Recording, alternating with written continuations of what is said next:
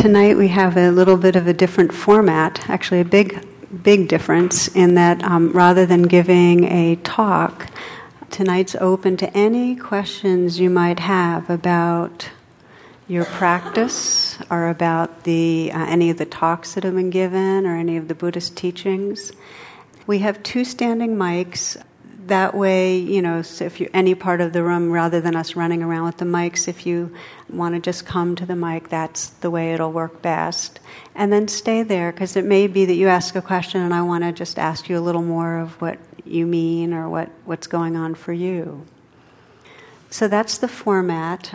I like to say on the Monday night group, where we do this a lot, that not to feel shy about your question and to trust that whatever you're wondering about, it's going to be in the room. It's going to be something that I've seen it always benefits others to hear the questions we each have.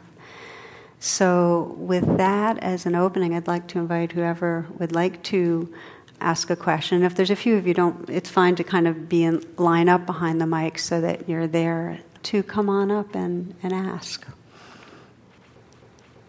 I've got a couple of questions, if I may. Could you kind of go into awareness, which he just talked about, and investigation? Let's say you have a thought, maybe a couple of thoughts, and then you have a tenseness in your body. Do you give equal weight and attention to everything, or do you give more attention to what's been bothering you? And I also don't understand where the difference between investigation, which I take it as a good thing, and analysis, which I take it as not a good thing because it gets you away from mindfulness. So could you kind of... Well, they're both really good questions, and I'm going to just start with the second one. The purpose of investigation is to deepen our experience of what's happening in the moment. So if you find the investigation as cognitive, like, well, I'm feeling this because, when I was young, my mother used to have a critical tone of voice, and that made me defensive, and now I get that way with my kids. If we get into that kind of thing, that's not wise investigation. That's more of an analytic. But if instead the investigation is, what really, where am I feeling something in my body, and what's the kind of sense of that, and is it tight? Is it loose? Is it really investigating the sensation in the body? And it might be that you ask the question, what am I actually believing? Oh, I'm believing that I'm falling short, or that someone's going to reject me. Oh, no, what does that really feel like in the body? So you keep coming back, and this is the key when you're investigating. It's useful to find out maybe what you're believing, but come back to find out how it is in the body. Because unless you're connected with the felt sense in the body, there's no real fullness of presence.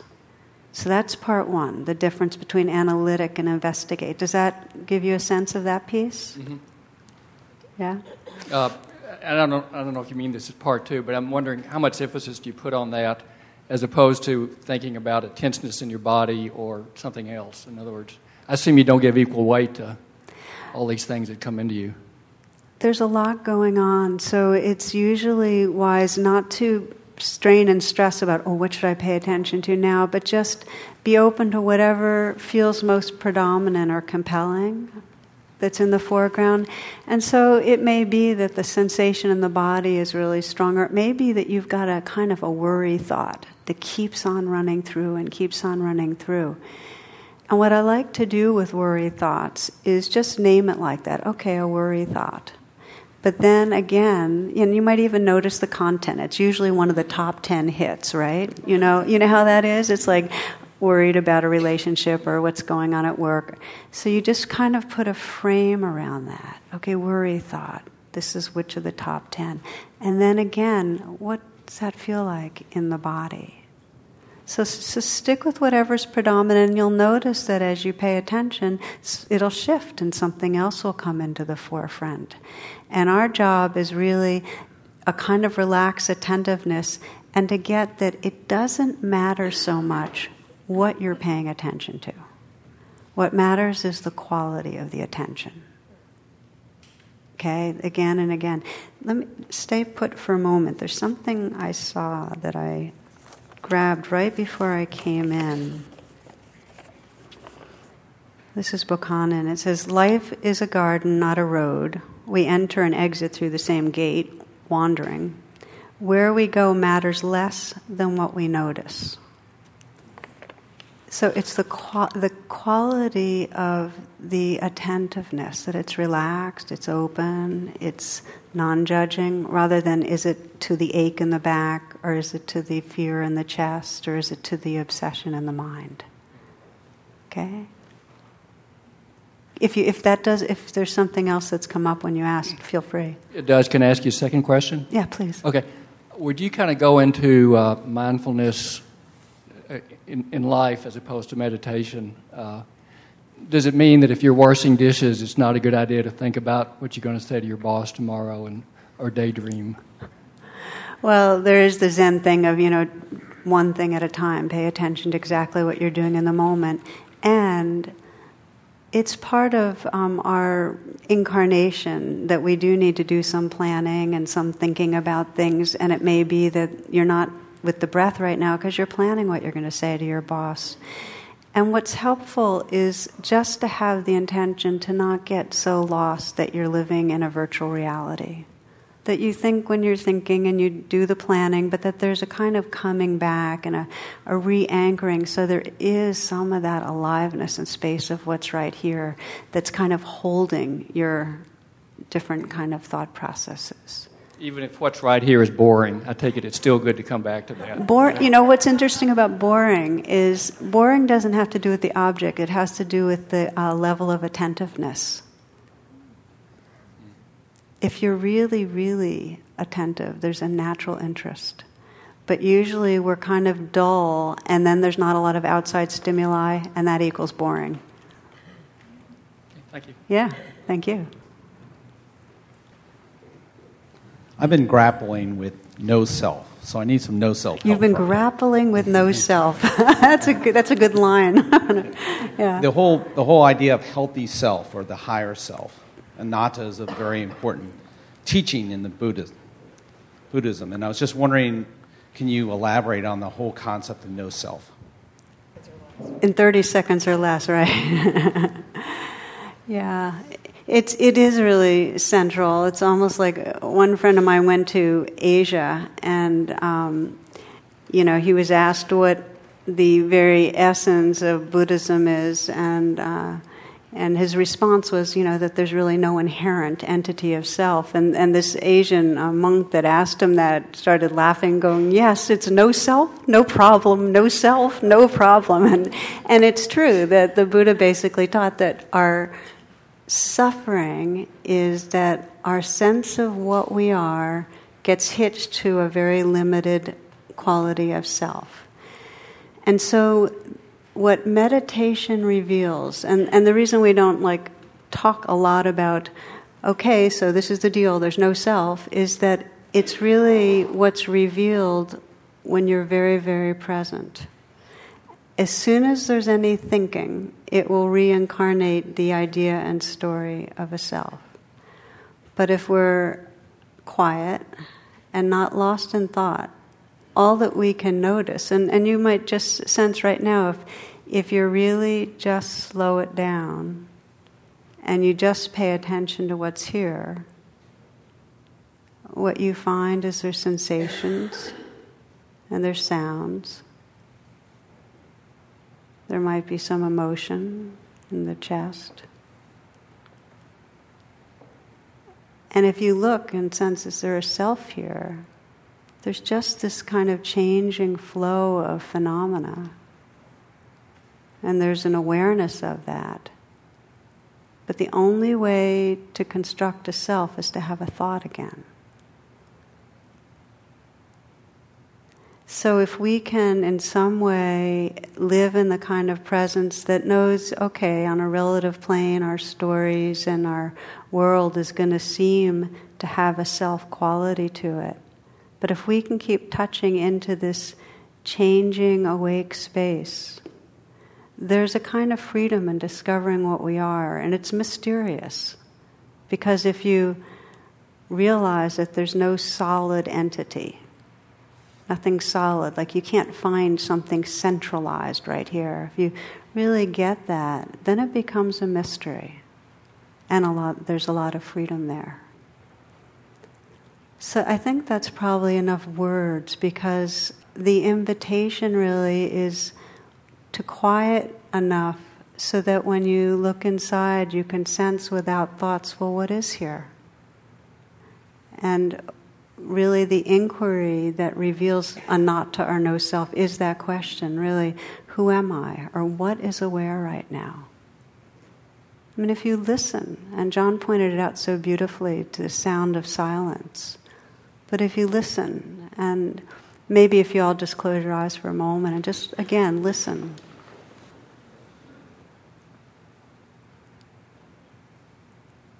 And in a relaxed way, sense that the sounds could just wash through you.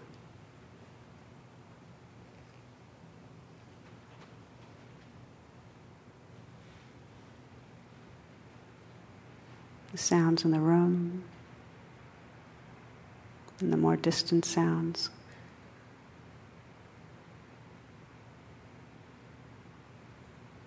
Then if you just ask, what is aware of these sounds? What knows these sounds?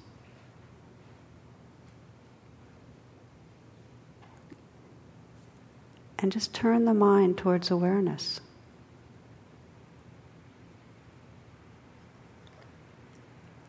If you ask that question, you might have a habitual thought of, oh, why me, of course? But then you might ask again, so what's aware of that me? And again, it's just a gentle turning the attention back towards the awareness itself. And it gets pretty mysterious because you can't land anywhere. There's no answer. You can open your eyes. If you really, really get quiet and check, there isn't an answer to that question. There's just a mystery.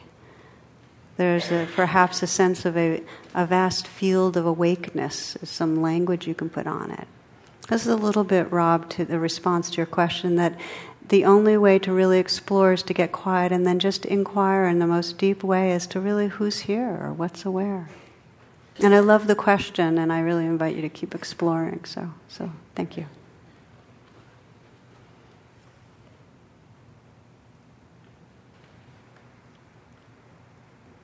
Hey. How you doing? Good. So sometimes I'm a little bit newer, and sometimes I find when we start doing the meditation, you talk about being aware and finding aware of like tension or muscle pain or something like that. I feel like sometimes I get caught, and it's harder. Like my back will hurt, my neck will hurt, and it's almost, I've tried to keep going with it, and I find it's almost like a string attached to it that keeps bringing me back there. I fixate on it, and it's hard for me to keep being engaged and being aware and letting my mind get farther away from that. So let me just say back what I think I heard, which is that when you're meditating and there's like a real strong tension or something, rather than being able to just be in some more relaxed, open space, you keep fixating on it. Exactly. It's like a string that keeps pulling you back. Right. So what would happen if you didn't try to get away from it and you just, in a kind of gentle way, just kind of explored it, like instead of calling it pain, just sensed it as a changing constellation of sensations, just moving around, burning, tingling, tight, tense, squeeze, whatever, but just let it be there. Have you tried that? Yeah, I usually end up wiggling in my chair. You end up what? Wiggling or moving. Yeah, so some part of you just like doesn't want to just sit still with it. There's something in you that wants to get away from it, right? So, first of all, you're being mindful. You're noticing that there's this going on and there's something in you that wants to get away, right? So that's the first thing to note.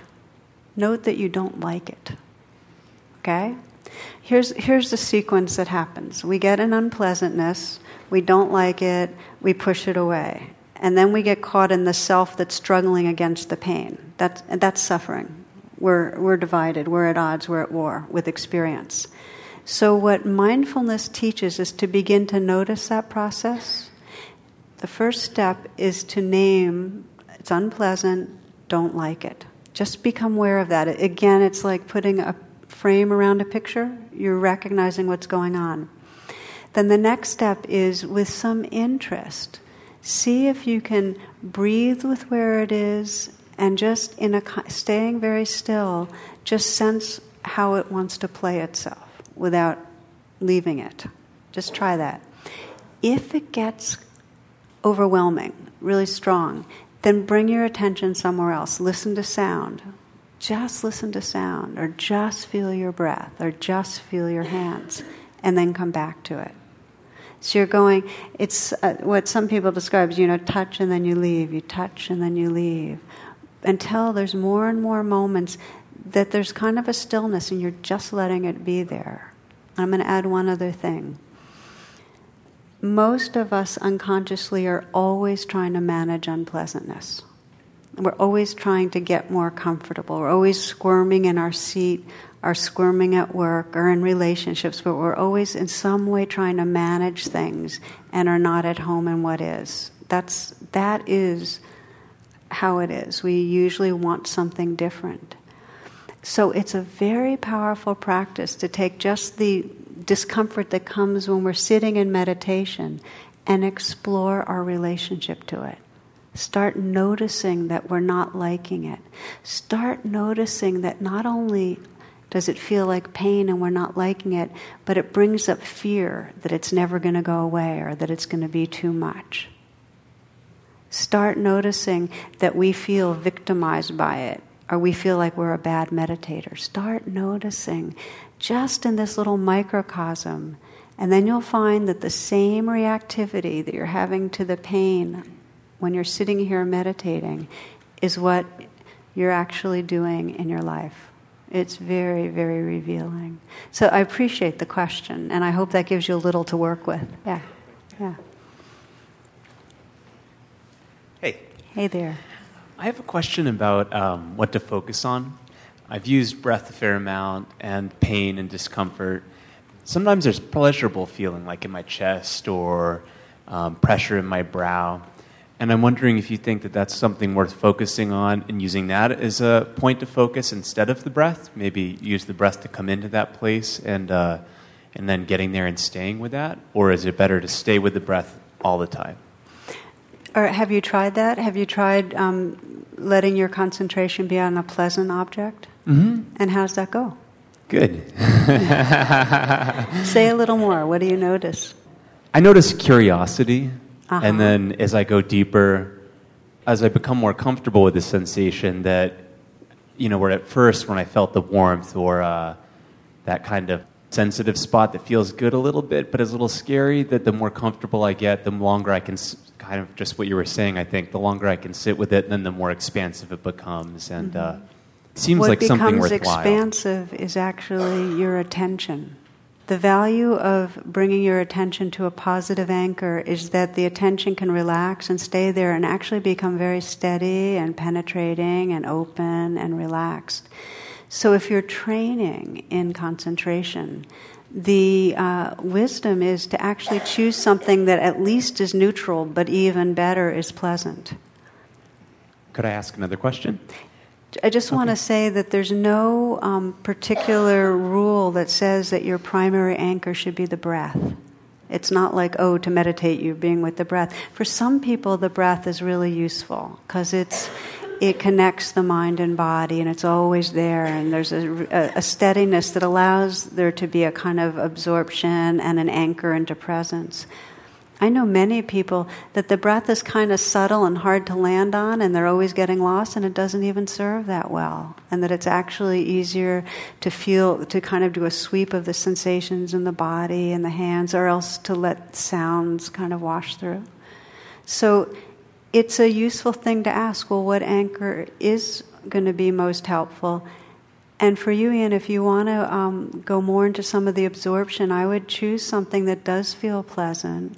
But then let your intention be to really rest with it, to kind of merge with it, to really let your attention be very, very close in and relaxed with that object. If the sensation is predominantly painful, would you say that there's a value with sitting with that as well? Or is it better to kind of look to see where you feel good and move away from the pain towards that and hope that that expands? Actually, it's not useful to bypass the painful. It's not useful to start in with something pleasant and try to override it. Start with what's right there, whatever's predominant, and make friends with it. Find some mindfulness with whatever's there. And once there's some mindfulness with whatever's there, some kind of balance and non-reactivity, then you can refine the attention on something pleasant. So this is what we're talking about here is described as jhana training. Jhana are the concentration or absorption states. And we begin with just some general mindfulness, again, to be in a non-reactive, knowing what's happening. But once that's there, if you want to train that more penetrating focus, you can pick something pleasant. It may be the sensation, at the tip, at the tip of the nose, or it may be for some people a softness in the eyes. It could be just the feeling in the hands, and just stay with it. Yeah. Thank you. Hi, good evening. Good evening. I wonder if you would talk a little bit about rain tonight. I've heard you talk about it many times, and I get the first three letters, but I'm a little bit vague about the end, what that's all about. Maybe it's because, I don't know, it seems sometimes when I've heard you talk about it, that last part gets a little bit rushed maybe and doesn't get quite the same amount of attention. Or maybe sometimes by that time I'm not paying as much attention. But I would like to hear about particularly that last letter in the process of rain, if you would. Well, I love the question because the N is really the fruit of the practice. And it's a little bit what Rob was asking about. So I'll walk through the letters I'll do that. Let me just ask, how many here are completely unfamiliar with the acronym RAIN? Can I see by hands? Oh, good. All right, so this is real new for some.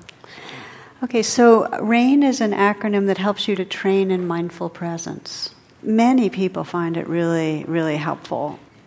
The R stands for recognize, and the A stands for allow.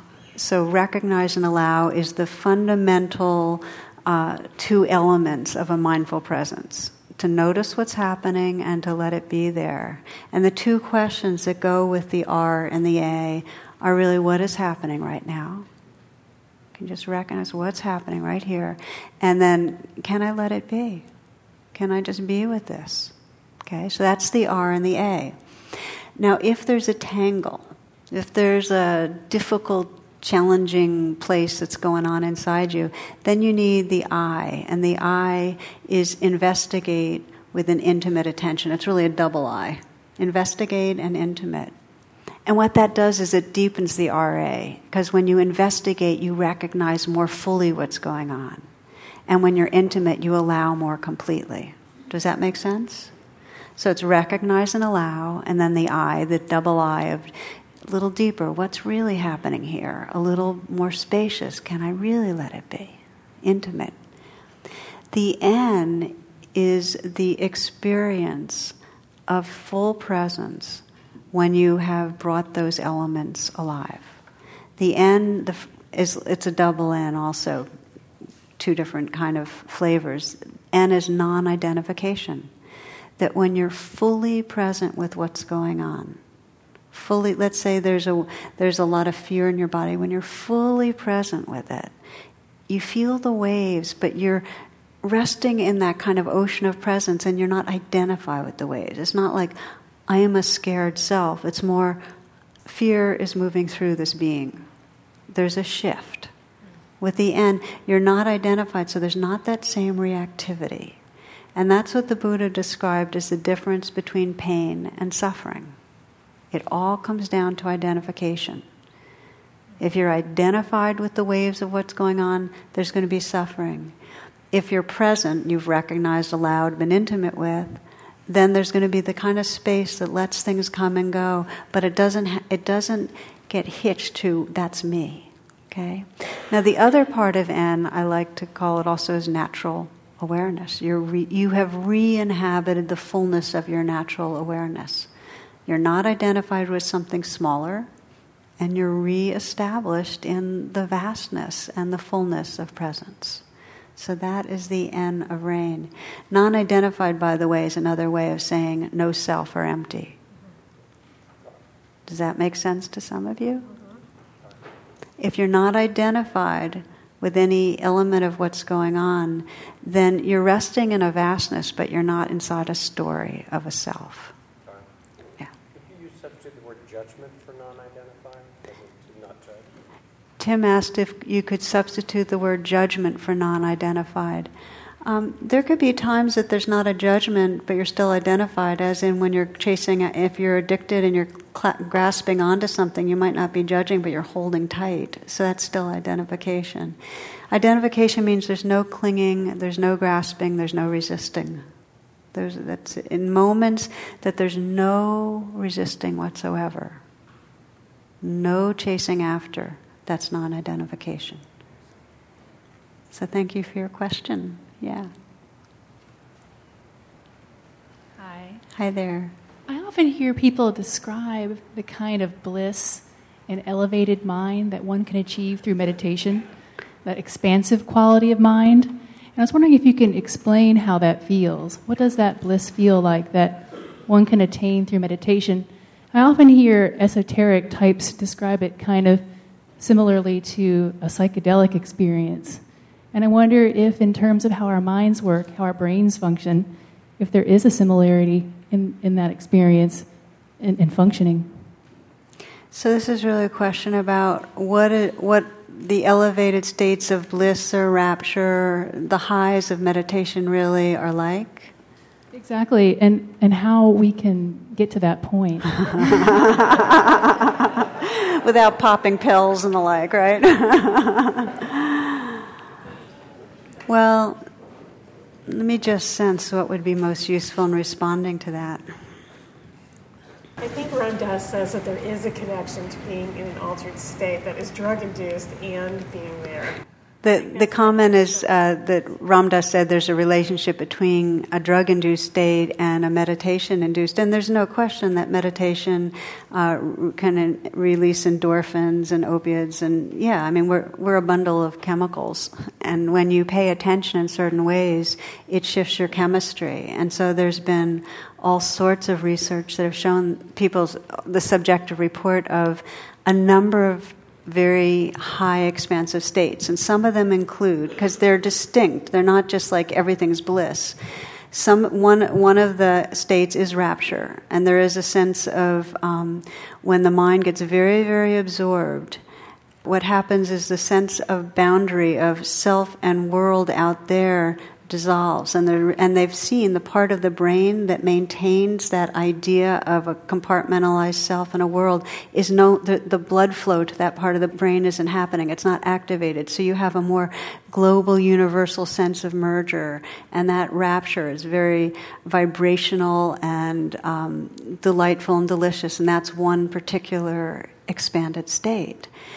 Then there is a state of happiness which is actually calmer than rapture, and it's very expansive, and that too is kind of marked with certain brain shifts, and underneath that is peace, which isn't even as activated as happiness. And these are, by the way, a description of the jhanas, the states of absorption. And with peace, there is a quality of ease and spaciousness that really you're at home in that. And then even under that is described as equanimity, where it's kind of, the image is sometimes of like the depths and the vastness of the ocean underneath the waves, where there's absolutely a kind of a stillness where there's no reaction to anything. There's no sense of being pushed or pulled. There's just that totally balanced presence. So that's a description for you, just briefly, of 4 distinct states that are all considered expanded states, that all have to do with a kind of a sustained attentiveness that collects the mind and quiets the mind. Now, there's no like language for that, for the experience of pure freedom or anatta, or the deathless. That's beyond words. It doesn't have to do with a certain biochemistry or anything like that. And yet, the goal of practice, it's not to do with being happy, even being peaceful, even finding rapture. And one of the things that happens, especially in our culture, but you can see it in Asia too, is there's a grasping after the real pleasant meditative states. And I know about that because I did it for over a decade, where my first introduction to meditation was a more concentrative practice. And for those that aren't familiar, there's two different basic trainings in meditation. Now, one of them is take an anchor, keep bringing the mind to the anchor, come back and back, and hold a steady, sustained attention until the mind gets very, very quiet and collected. And that's when those states I just described arise. And I was very, very hooked on having them. I mean, it's like I'd sit down to meditate for the purpose of having a certain biochemical high. I felt great from it. And it's very seductive. When I got introduced to Buddhism, I got introduced to the other type of practice, which is really insight or mindfulness practice, which does a certain amount of concentrating the mind so that you can get quiet enough so you can notice what's going on right here. In mindfulness, the purpose is not to experience rapture. The purpose is to recognize what's happening in the present moment and just allow it.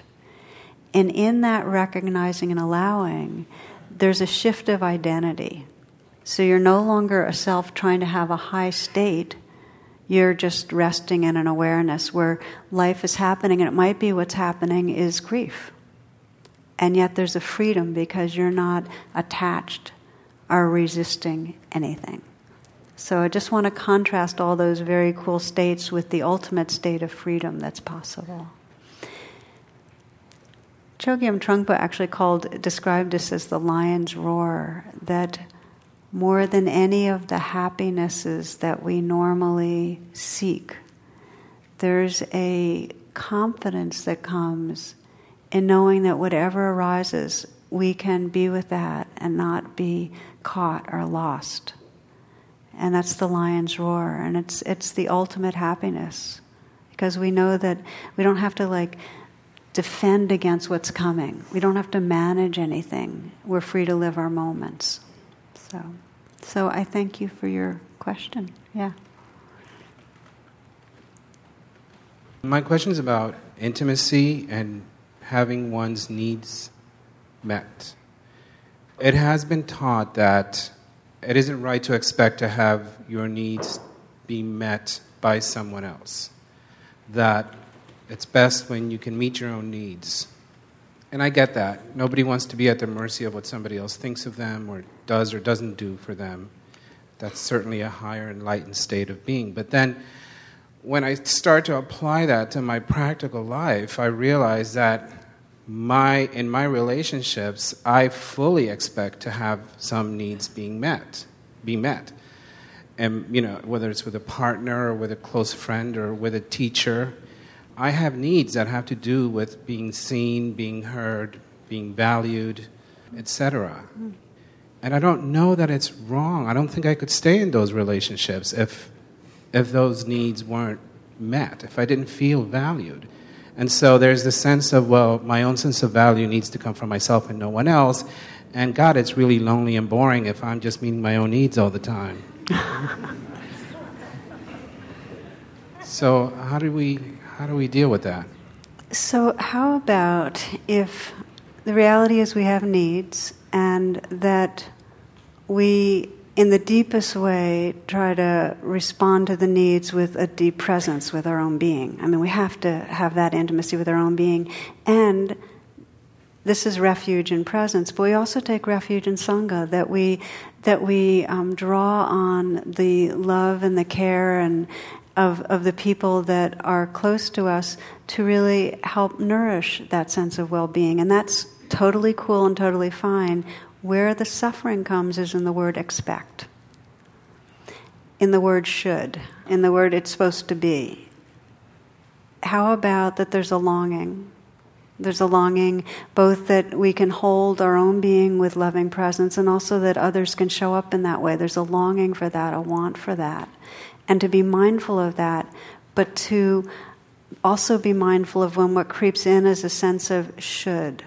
Because it's the way it is. It's like we can add on that it should be different, but it isn't. It is how it is. So if we can take it as it is, name what we want, name what we need, but then hold the whole thing with that kind of a balance, we're more likely to have our needs met. It creates division when there's a should. It creates division. Oh, I thought you said division. Vision. No vision. It obscures your vision. Right. But does that make sense as we're describing it? That it's fine to long to have your needs met. It's fine to... Of course we have to, unless the primary ground is, I call this often spiritual reparenting, where we really see our own life, see our own inner life, and hold that with love. Because what are the two things that a child most needs? Is to be seen and to be loved. So we have to be able to offer that to our own being. And in our relational field, that's what we long for. And we can offer that to each other. But when we add on, you should be doing more, and it should be in the package, I want it, then we get in trouble. Okay. For now. Yeah. We'll keep talking about it. Okay, thanks. Hello. Hey. There's a young man I know who's wrapped up in a lot of personal rage, and he's read about Buddhism and is interested in the concept of meditation and probably would never come to this meeting with his mother. But I'm wondering... So wait, what young man? Yeah, something like that. Yeah. So he's intellectually could be engaged in the practice, but I think needs some kind of resource and I just don't know how to help him, and I don't want to push, and I don't want to proselytize and that sort of thing. Any thoughts on... So is the question, what would be helpful to a young man who feels a lot of rage but isn't going to come and explore the practices directly? Not directly in this kind of venue, no. I'm thinking books, or I just don't, I'm kind of at a loss. The teen retreats and the young people's retreats. So that would be an amazing resource if he was open to it. But it wouldn't be an amazing resource if he wasn't drawn to it. So that is one thing, and I don't have the information right in front of me, but one of the young women in this community has been running the teen retreats and young adult retreats, and that they're life-changing for anyone that has the good fortune to go near them. In terms of books and things like that, I would have to think about that. Like I can't roll that off the top of my head. Okay. But if anyone in here that might have a resource, what's your name? Jane. Jane, just visually catch on to who Jane's here and talk to her afterwards. Okay. Yeah. Thanks. If he would listen to the talks, is that a possibility? That is, yeah. It just I've probably got like one chance to engage him, and so you want to pull out your best card, right? The best card. Yeah. So if people have ideas, we'll think about it. But if anyone has ideas, meet afterwards. Hi. Hey there. This one's been bothering me this week. How do I, when I'm going about my daily life, waking life, how can I practice non-identification with the running, tape that's going on in my head? I'll just start there. Well, so stay put. So this is a really important question. So a running tape going in your head, and is it creating feelings?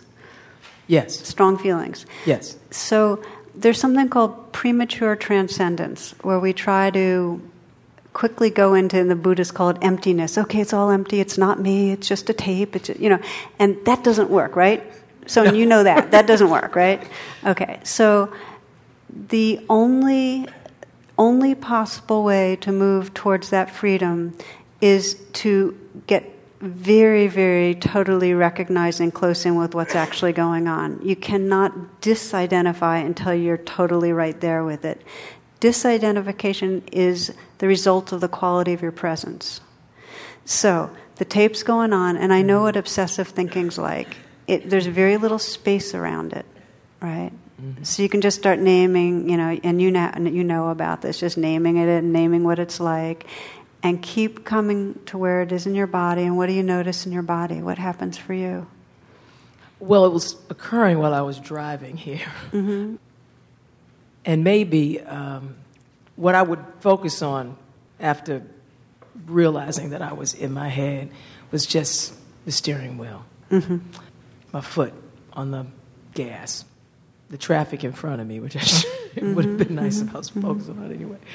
That kind of thing. But what started to happen was, there's some things that I've recently gone through in my life that are now connecting to things that happened when I was a kid. Mm-hmm. All this, it's like pulling back when you're shuffling a deck of cards, that whole, there are just all these like pictures and connections that are being made. And then in my mind, I come back to my present situation, and then there's anger that arises. And so while I was on my way, while this was happening, I was naming anger and pain, steering wheel, foot on the gas, then trying to also be aware of what's in my body as I'm going. And I guess there's the running away. I'm trying to run away from the feelings that are coming up based on the images and thoughts my mind. So you know that. What lets you know that there's a running away? What lets me know that in the moment? Mm-hmm.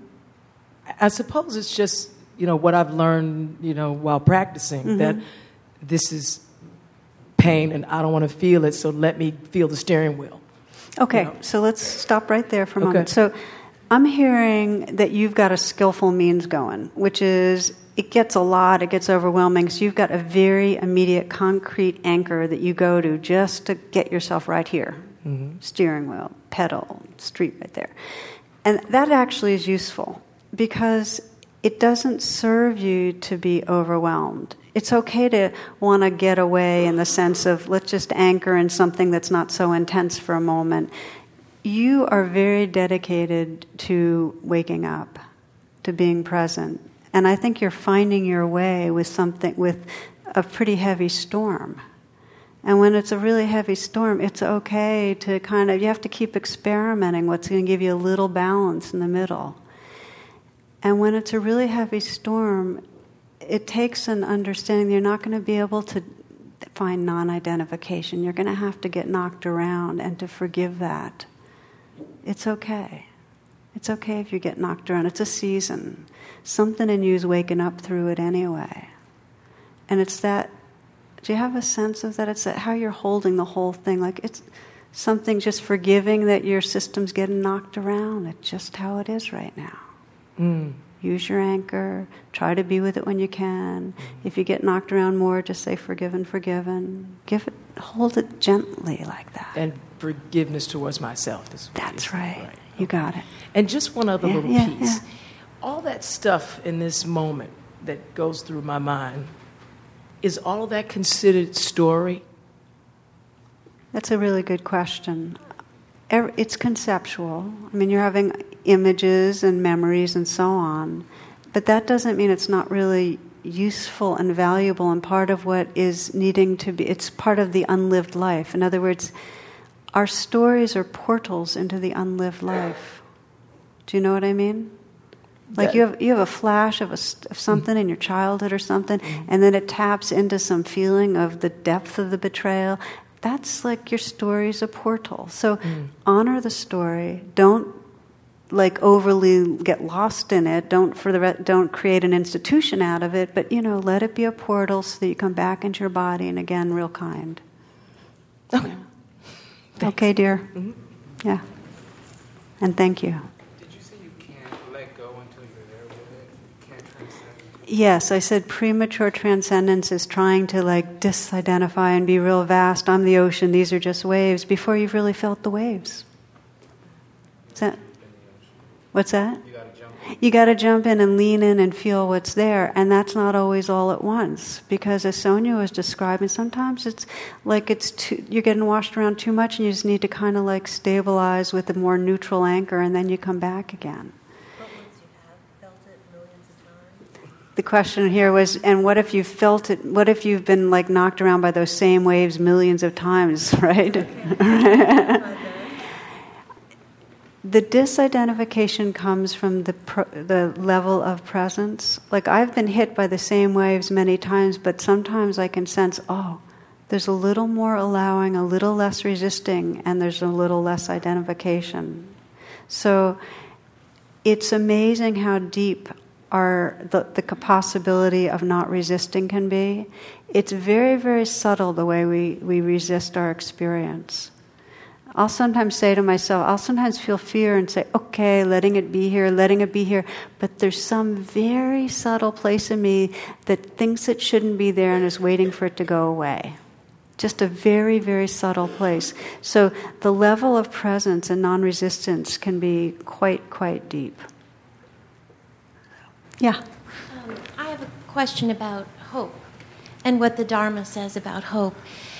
And I think hope is contrary to mindfulness, maybe. And there are certain situations where, I have hope that someone's going to get well or that something like that's going to happen. I'm wondering if you could explain what the Dharma has to say about hope. Could you all hear this? Because it's such a good question. The question of hope. So there's T.S. Eliot that said, I told my heart to be still and wait without hope, for hope would be hope for the wrong thing. Okay, so there's the hope that we kind of are expecting, kind of like, I'll only be okay if it turns out a certain way. That kind of hope. So if our okayness in this moment is based on a story turning out a certain way, then that's a hope that's actually getting in the way of us being courageously right here with the whatever. But there's a different kind of hope. Like I noticed this summer I got pretty sick, and I remember at one point, feeling like the more I started telling myself stories of how I just wasn't going to get better. And so it was like a loss of hope, but it was more that it wasn't even hope. It was like a loss of just being open to the possibility of, healing is possible. It was like not open to the creativity of the universe. And I could feel how that was actually dragging down my immune system. And I think that it's really important to be open to possibility in order to heal. That's different than clinging and expecting. And you can feel the difference in your body between the kind of hope that's a clinging hope, it's wanting it a certain way, and the hope that just is open to how it might be. You can feel it in your body. I'm sorry? So the question is, if your child's been kidnapped and gone, and then what about that kind of hope? There's no way around a mother having their child kidnapped and having the most horrendous grasping in the world, and all we can do is notice the grasping and just say, this is my humanity. If my child was kidnapped, I'd be just like, oh, please, God, oh, please, and that forget the Buddhist thing, Here's where the Buddhist thing would come in, is there'd be a place in me that was noticing and aware that I was going, oh, please, God, oh, please. Does that make sense? We're not trying to we're not trying to deny our different hopes and fears and clinging. It's being aware. And gradually, as the awareness goes deeper and bigger and deeper and bigger, we start realizing we're not the one that's going, oh, please, God. We're the awareness, and oh, please, God is a conditioning that, of course, our body-mind's going to experience. Thank you. I tried transcendental meditation for several years, focusing on a mantra, and I'm not sure how successful it was, but anyway, I've been trying to do this kind of meditation for a few months, and I'm just wondering, should I stick with this, or is it good to kind of go back and forth? Well, being one who has no preferences, of course, being the good Buddhist that I am, transcendental meditation has a valuable way of training the mind to use a mantra and get quiet and get more one-pointed. my experience has been that there's another step or possibility to becoming really free, and that is to not lean on having something to keep you here, but rather to just open to how it is, like in a really full, honest, courageous way. Oh, what's it like now? What's it like now?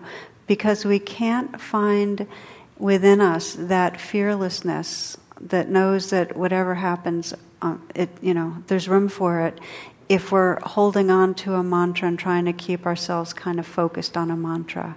So I look at a mantra as what I call a skillful means. It's a support, it's helpful, but the liberating practice is natural presence itself, is an absolutely non-resisting, open-hearted presence.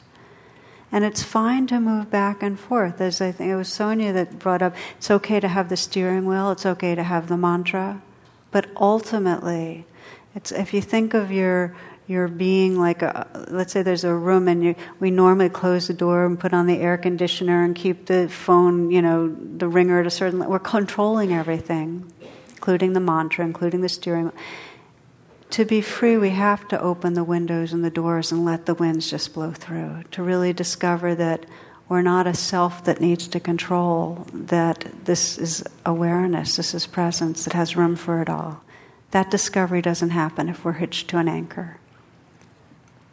I'm a person who tends to withdraw from things, and I'm fairly new to meditation, and sometimes I find that after I've meditated and so forth, I go out into the world and I'm back to everything is just as it was before. I'm in the trance, or I'm responding in ways that is not how I want to respond. And so I tend to look at my meditation sometimes as a new way of withdrawing. Am I withdrawing? Am I not trusting? Are my motivations not what I thought they were?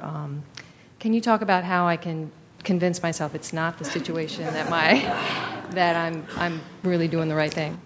What is your intention when you meditate? Like, what is it that you're wishing or hoping in the most deep way for?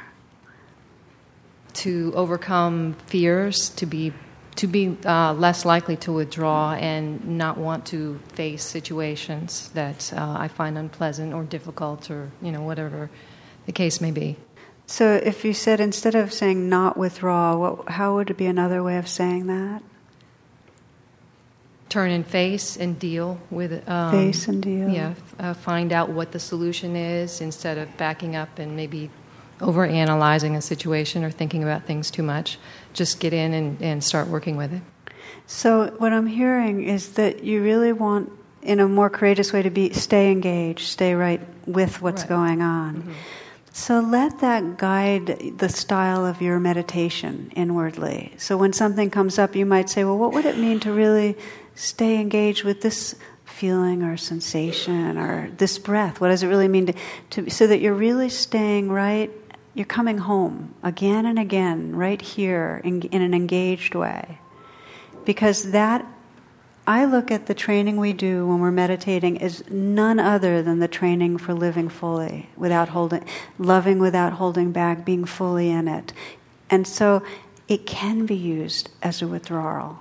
I've seen many, many people use meditation in service of whatever they want to use it in service of. And so it can be a way of kind of shutting down, and we think we're meditating, but we're actually like a kind of contented cow kind of in the grass just chewing, or, it's like the mind just does whatever it does when it meditates.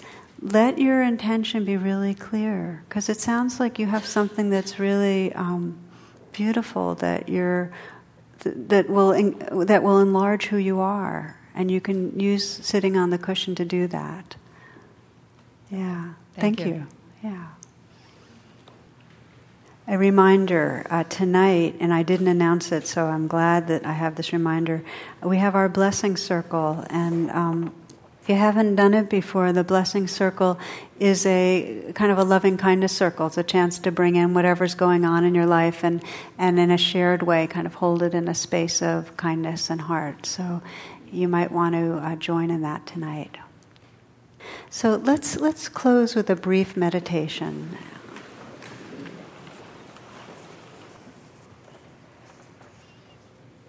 Again, life is a garden, not a road. We enter and exit through the same gate, wandering. Where we go matters less than what we notice.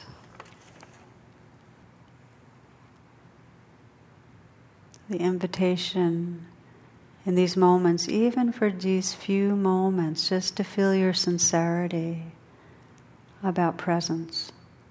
Just for these few moments, a kind of wholeheartedness.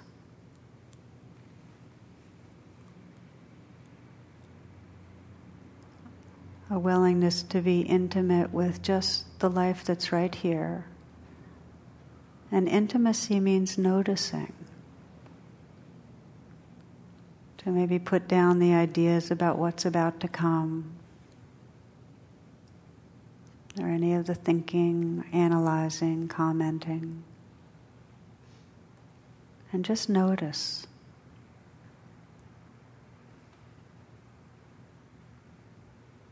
What's it like to come home in this moment to the life of the body? Can you notice that?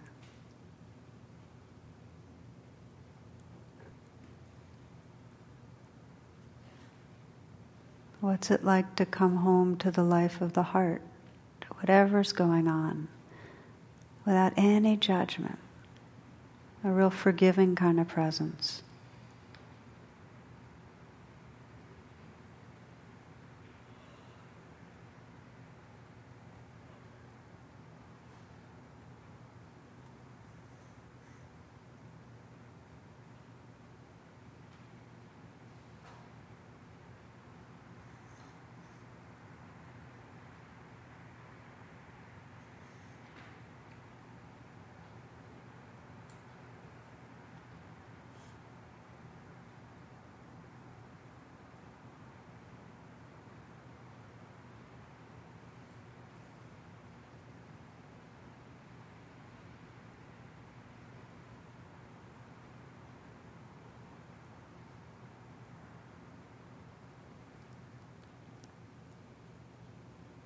We close with the metta, our loving kindness prayer, that we might regard this very life right here with a deep respect and understanding and care, that we might be intimate with the life that's right here, so that this heart, this boundless, awake heart, that's our deepest potential, can be intimate with this world. May all beings realize and live from loving presence. Namaste.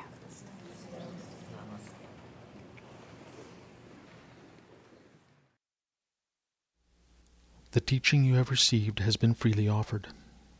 If you would like to contact the Insight Meditation Community of Washington to make a donation or to learn more about our programs, please visit our website at www.imcw.org.